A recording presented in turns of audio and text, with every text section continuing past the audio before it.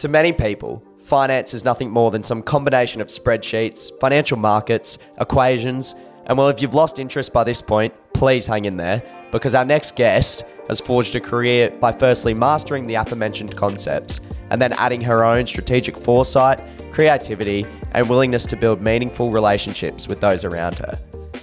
Annie Satchroft is Head of Infrastructure Investment in the Real Assets Division of Macquarie Asset Management in Australia, and she's influencing businesses, but most importantly, whole communities on a grand scale. From her time spent as an intern at Macquarie, and then a decade spent working and studying abroad, including completing her MBA at Harvard, it was the entrepreneurial culture of Macquarie that drew her back to the firm in 2016. Since her return to Macquarie, Annie has embraced her passion for making a positive impact on not just businesses, but whole societies through her efforts in developing Macquarie's digital infrastructure investments team, with investments such as AirTrunk and Vocus Group, among others. She has been so successful in doing so that the Australian Financial Review listed her as one of Australia's top 25 private capital deal makers in 2022, with seasoned deal makers claiming she's arguably the most impressive investor in Australia's infrastructure, and she is just getting started. Hello and welcome back to The Business Of. I'm Will. And I'm Charlie. In today's episode, we unpack with Annie the enjoyment she gets from her involvement in investments that positively impact whole communities, how she has benefited from applying an entrepreneurial mindset in an organisation blessed with a depth of expertise and resources, and we hear about why Annie still loves a face-to-face discussion. We hope you enjoy. How are you, Annie? Oh, well, thanks. Thank you very much for having me. Awesome. All good, very keen for this one. So, Annie, we might start out with a bit of your background. So, we know that your success in deal making and private capital has not come overnight. You spent time at both UBS and Goldman in your early professional years. Can you speak to some of the key learnings from this foundational period in your career? Sure. So I think that the first thing I'd say is when you come out of university, it's really easy to be, or I was anyway, a little bit daunted by just this ladder that stands before you, that you're at the bottom of it and you feel like it's actually quite a long way to go to get anywhere where you feel like you've got, a meaningful role in things. Mm-hmm. So my first piece of advice would be actually, with the benefit of hindsight and perspective, everyone in a team is important. So you really actually need to be going into those jobs, even when you're the most junior person on a team, trying to work out what your value add is and knowing that everybody values it as well, your contribution. So that's the first thing I'd say. The second thing I'd say is don't be impatient about where you're trying to get to. Actually, as you're learning and as you're doing transactions, as you're managing assets, that experience of just learning is very important, and it's important that you don't rush it by just thinking about what's the next thing, that you actually have a chance to experience it and learn from it while you're doing it. So I think that's very important. And then the last thing I'd say is it is really a self-fulfilling thing. So the better you are at the first thing you get asked to do, even if it seems very little, the more likely you are to get asked to do the next thing. Like people are human at the end of the day, and managers, when they're allocating work, do tend to gravitate towards people that they know are going to deliver. So actually, just even on very little tasks that you think might be insignificant, proving yourself has a big impact on then your ability to get the next thing. No, it's very interesting. And you spoke about learning. Could you give a quick background on your background in the education at uni? Sure. So I did commerce law at the University of Sydney, worked for a couple of years, and then went and did my MBA at Harvard Business School. Oh yeah, cool. Wow, yeah. Would have been, it's I pretty do good know education. that one. Awesome. And you speak, you're often noted for speaking to the creativity side of finance as being one of the things that you love about the industry, and I suppose drew you towards it. I guess there are a lot of people who probably don't look at finance in that way. How do you come to realise this aspect of numbers in spreadsheets, I guess? So it goes back to a little bit of what you were asking about earlier on. I think that foundational element of finance, so you do need to do enough years that you get the basics right, that you know how to do spreadsheets and models and transaction documents. But I think once you have those basics down, actually it's up to you where you want to take it. And one of the things that I really liked about finance is looking at communities, looking at societies and thinking, where is there a gap? And one of the things that we do is try and join capital with the people that need it. And one of the areas that I've been quite heavily involved in the last few years is investing in digital infrastructure. And for me, it was actually one of those moments where you think, actually, society's changing, communities are changing, the way we interact with technology is changing. And so what does that mean we need? And digital infrastructure, so fiber, telco towers, data centers, they seemed like things that we needed. And having the ability with a set of skills to then go out and try and join that capital to that need, I thought was an awesome opportunity, and actually something that is quite creative in the sense that it hasn't been done before. So you're building your own playbook. Yeah, it's quite entrepreneurial in the sense that it's like a business owner, they try to identify a gap in the market and when they can fill that gap. And I guess it's cool to know that you can still do that from a professional services and point of view, if that makes sense. Yeah, exactly right. And I think that the benefit of doing it from a professional services background, and particularly with the backing of some really strong institutions, is that you can do it at scale. So I think everyone thinks of entrepreneurship as being, small startups. But some of the companies that we've invested in are now actually at scale and classified as digital infrastructure companies, but started as startups. So you do have the ability to impact communities on a material level. Yeah, for sure, we might talk a bit about Macquarie Asset Management now. So can you explain to our listeners what exactly is asset management? So when we make an investment, there's a couple of people involved. So you'll have investment banks, for instance, which will advise on the transaction, and then once the transaction closes, their role comes to an end. You'll have lawyers in a similar sort of framework. For asset management, we drive the investment decision. So we collate advice from a number of parties, we do due diligence, we meet management teams, we come up with a business plan. And so we are very heavily involved at that point of investment. But the main differentiating factor is actually we're involved then through the life cycle of an asset. So that investment is made, but then we continue to manage the asset. So people will go on the board of that asset, we'll help set up their systems. So for instance, we're very big on upgrading things like corporate governance, ESG, health and safety. So we're involved in that whole asset life cycle, asset maturity until the point of exit, at which point we will then oversee the exit of that investment. So the main point of asset management is you're actually investing in an asset to build it, to grow it, to develop it over its life cycle, rather than just at the point of transaction. And that's become sort of that asset management, and then more broadly, I guess, private equity space has become a far more, I suppose, popular and spoken about in recent times. Have you noticed a bit of a change in the perceptions towards private investments and over the past period, or has it always been pretty strong in your eyes?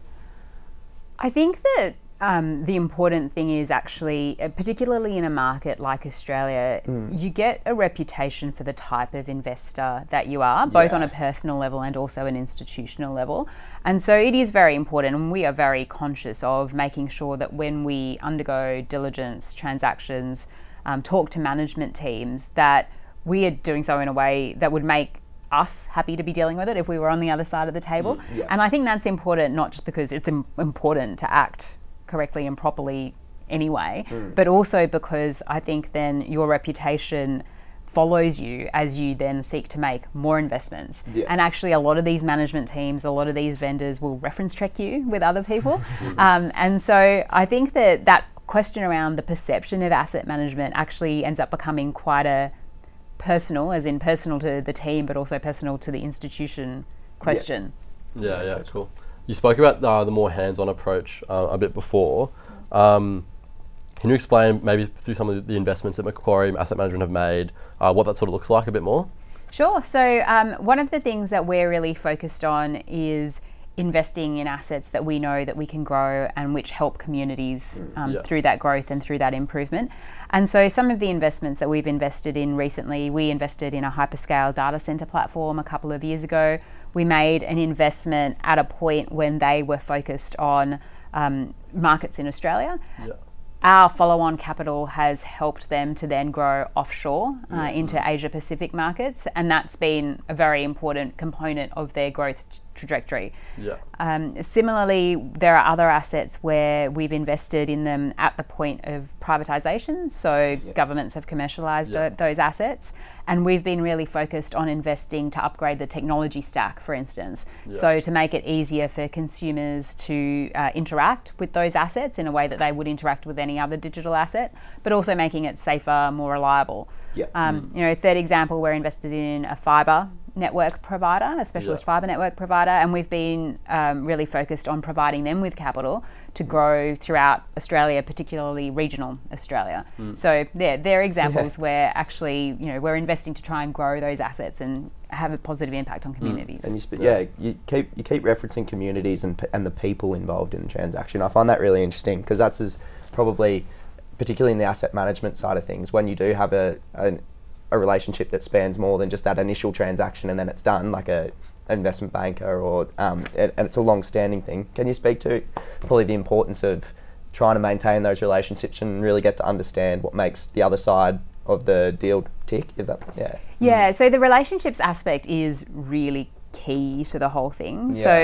I mean, the first thing that I talk about is we're really focused on this concept of social license to operate. So we operate critical infrastructure assets in communities where it's essential that those services continue being provided. And if you think about our assets globally, some of those are communications assets, some of those are utilities like power or water, some of those are transport assets like airports or toll roads. So communities rely on those assets operating reliably, securely, safely, and those communities need to want you to be in their communities and continue to operate. So social license to operate is very important to us, that we need to be serving the community for them to want us to stay there. So that's the first thing. The second thing I'd say is there's also then a range of very important relationships with stakeholders. So whether that be regulators or governments, stakeholders external to the company, but also stakeholders internal to the company. So particularly the employees and senior management teams, because a lot of what we do, again, on asset management is manage the investment. We don't dive into the asset and then try and be the CEOs of these companies or the CFOs of these companies. So actually making sure that you're adequately interacting with and motivating those C-suite teams is really important to the performance of an asset. It's really interesting. And something that has come up a lot in a lot of our discussions with other guests is like the art of the deal, and like if you sort of maximize the benefit of like the entry into an asset, everything else can run a lot smoother. What would you say are the key attributes to being an effective deal maker? Like, I think when you talk about those government assets being privatized, I imagine there's probably a few bidders when those assets are becoming privatized. So how does that all work? I think the main thing is to try and understand what all parties want from a deal, because oftentimes, sometimes it is pricing, and pricing is all that matters. But I guess in my experience, there have often been other considerations as well. So to use your example, for instance, of government assets, governments, if they are going to commercialise their assets, want to know that the people that are investing in them are going to be a safe pair of hands. They're going to be able to operate them reliably, safely, securely. And so credentials, particularly around operating credentials, where you've operated assets that are similar in the past, become very important. Also levels of expertise, so who you're going to put on the board, if there isn't a management team in place, who you're going to put in the management team, or how you're going to supplement the management team. So I think understanding what it is that is driving a decision maker is really important. And I'd say that that's almost sort of the key piece of it. I think that came up a bit when we were talking to Nick Jorce, when he was talking about putting yourself in the shoes of like the mining executives at those big companies, when they need to offload assets and stuff, and when you really understand what they need out of something, you can get the deal across quite easily. And look, and I think there's also just something to be said for we try and operate our deal teams in a way that it's a pleasant experience for people, right? Like there's actually just also something to be said for these transactions. It's not this Shark Tank environment where exactly. got the claws out. No, that's exactly right.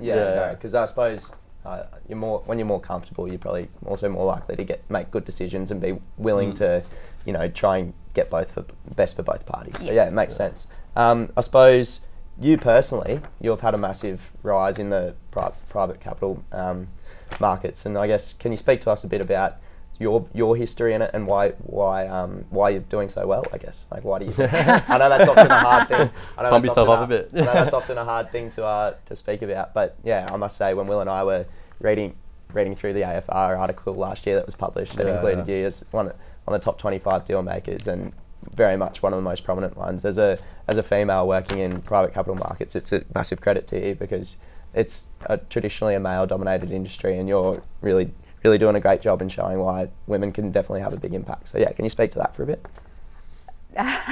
Sure, let me have a go at that. So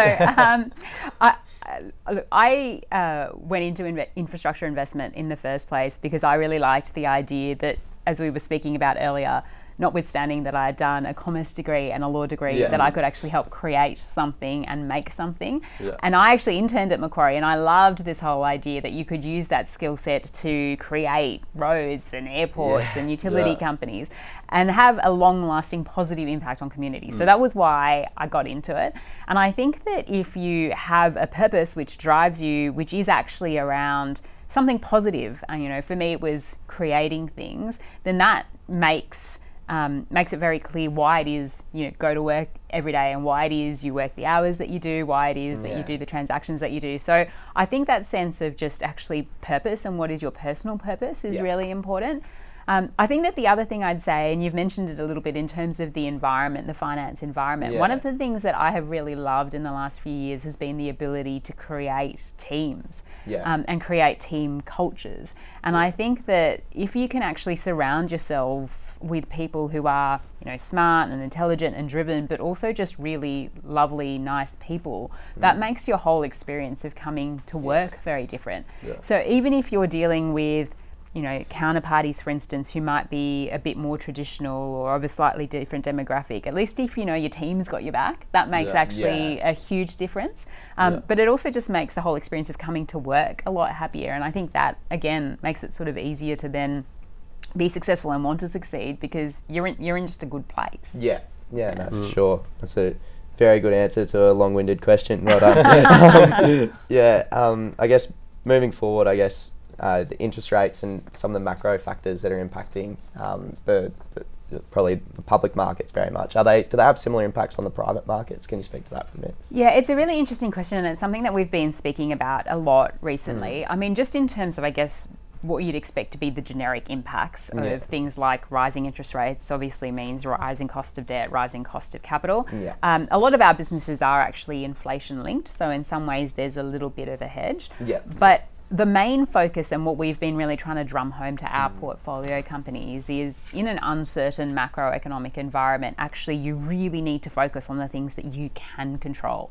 So it's all that micro level stuff, making sure the quality of your revenue is really good, making sure that your OPEX is actually efficient, where you've got the ability to pull other levers in the company. So for instance, a lot of our companies do have the ability to create new products, for instance, that you are actually focused on doing that and doing that well. So I think that the main message that we've really been trying to drum home to our management teams is it's easy to get caught up in macroeconomic uncertainty, and it's easy to feel like things are out of your control, but actually you really need to be focused on the things that you can control. That makes sense. Another thing that I'm quite interested in is are you guys always out there hunting for assets, or is it, because I guess when you have so many assets that you manage, I guess so much of your day would be taken up by actually managing those assets, right? So at what point do you guys go, okay, now's a good time to go, out and have a look for something to potentially invest in or buy? Portfolio, So we have, we're in a lucky position in this market in the sense that we have a great team, and it's a reasonably large team comparably, but it's also a global team. So we are able to draw on resources globally. It's not like, for instance, you need to have the expert for every discipline sitting in Sydney. You can actually call someone in New York with a question about digital, or you can call someone in London with a question about ESG, and that's actually fantastic that we've got that regional and global breadth. And so because of that, we are actually we are actually able to be looking for assets all the time, but we are very disciplined about when we decide to invest in an asset. So we would screen, multiples of the assets that we actually ever end up investing in. And I think you need to do that as a discipline, just so that you know what you're not looking for as much as what you are looking for. So for us, it's very much about the quality of the investment opportunity that we have in front of us, rather than trying to hit a number. And we're certainly not at a position where we'd say, actually, this year we're just not looking for investments, because I think one of the things we also find is, as you get bigger and you have more portfolio companies, you get into the information flow much more. So a lot of investments that aren't necessarily public or available to everyone, again, going back to this reputation point, if people feel like you'd actually be a good place for them or for their teams or for their assets, they tend to reach out. So we are always screening, but we're very disciplined about what we'd invest in. Yeah, and that information flow, it must be so, you speak about it, because it's way different to the public markets where it's sort of all out there, but private, it's very much, you meet with so-and-so, you hear this, you hear that. Can you speak a bit about, I guess, where do you think you probably, I'm trying to think of the way to phrase it, but generate some really positive discussions around new opportunities? Yeah. It is definitely meeting people. So this is the thing, right? Like, I feel like sometimes, particularly when you first start, you think the most important place for me to be is in front of my spreadsheet. And I think there is an element to, there are components in teams. So some people will have periods of their lives when that is the case, but actually it's very rare that you would generate an idea just from sitting in front of your computer. One of the things that I like best about this job is actually just the amount of people that you get to meet.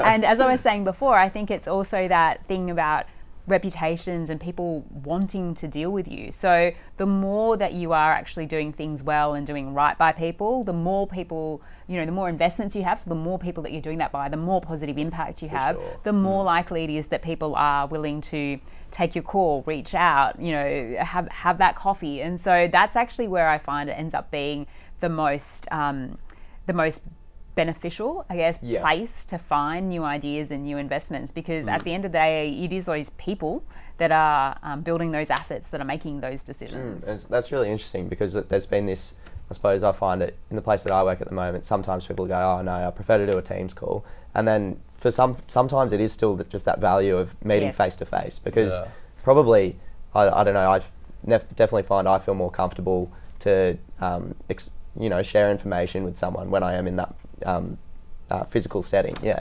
Has that changed at all, I suppose? Have you found that there's less of that since COVID, or has it still very much been a big focus of yours to try and be out there? So my personal experience has been that actually people have started coming back to in-person meetings. So there was definitely a period there where it was hard to do, particularly if you were doing cross-border transactions. And we did unfortunately have a few of our investments which we had to close or finish off virtually, just because of the nature of COVID and not being able to be in the same place. But we've definitely found that people have started coming back in for those in-person meetings. And as you say, I think it's hard to replace that interpersonal interaction with everything being virtual. So I completely agree with you. It is actually a lot easier to do face to face. Good to know. You spoke about good excuse for us to come to Sydney. Exactly. Better face to face. You spoke about like the team around you at Macquarie. So organisations such as Macquarie are fascinating because they seem to have the ability to foster the development of talented professionals who offer creative thought patterns year in, year out. Would you say that this ability to be creative and entrepreneurial is something like Macquarie has sought to encourage everywhere possible, and like, is that the reason why you think your teams like yours are so, or able to be so successful? One of the things that I've really liked about being at Macquarie, and you've already mentioned it, is it is a very entrepreneurial, organic culture. So I think people are encouraged and empowered to think for themselves. So to think about how they can contribute to the business, how they can contribute to communities, what do business cases and ideas look like. And then obviously there's a very rigorous process around making sure that risk is appropriately mitigated, that it's priced, that all the transaction documents are being done properly. But it is, as you say, it's an entrepreneurial place. I think that does bring out the best in people that want to be creative. And it's really interesting, and it comes back to your point about how you can be entrepreneurial within large organisations, because I probably, prior to this chat, had a little bit of a preconception that sort of the bigger it is, the harder it is to sometimes think for yourself. But after speaking to you today, I very much have an understanding that sometimes the scale can also help you, have a greater impact with that entrepreneurial idea you have because of the resource availability. And it's really interesting. And it's also the expertise. Like, I love working in a place where something people you can just call up. Exactly. Oh, that's very interesting. Yeah, exactly. All right. Well, I guess probably one of the last questions we'll finish with today, Annie, is if you could think back to law commerce student Annie Satchroft, what advice would you give to her back then? So I think the main piece of advice that I would give my 20-year-old self is not to sweat the course corrections. So what I mean by that is, I actually started my career as a lawyer before then going back to, Yeah. So I interned in finance. I did 2 years as a lawyer. I went to business school and then I went to principal investing. And I think if I look at that pattern, there were probably years in there early on where I just thought, it would have been faster if I had just done a commerce degree, come out of university, stayed in one place and gone all the way through. Yeah. But actually what you realise, with the benefit of hindsight and a bit of perspective, is all those experiences actually layer on to help you create a broader skill set. And so now I don't regret any of it. Now I actually think they were great life experiences and I'm glad I had a chance to do it. I spent a stint working in Dubai, a stint working in Paris. That international perspective is great. But there are points in your career early on where I think it feels like a race, and I definitely would have felt like I was behind at times. Now you sort of think, actually, you know what, you kind of need to enjoy the journey. So that would be my one piece of advice. Yeah, well, that's good to know, because I'm doing law economics as well, and I don't really like the law at the moment, but I sort of feel like, why don't I just do like an economics degree or We're a commerce degree? literally having that chat probably 2 weeks ago. Right. Yeah, anyway, that's good to know, and it is true. All the experiences you get, it just builds on, layers on, hey? So it's good advice. Thanks for that. I'll be able to snip this bit of the podcast and replay it to you next time you have a... Have a sook about it. Have a sook about it. Awesome. Yeah. All right. Well, thank you very much for your time today, Annie. It's been great, and we really appreciate the team at Macquarie for having us. So, thank you very much. Thank you so much, Charlie. Really Well, I've appreciate it. loved doing it, so thank you very much. Thank you. Cheers. Awesome. Thank you for listening to The Business Of. If you enjoyed the show, please consider rating and following us on your chosen podcast platform, LinkedIn and Instagram, as it helps others find us.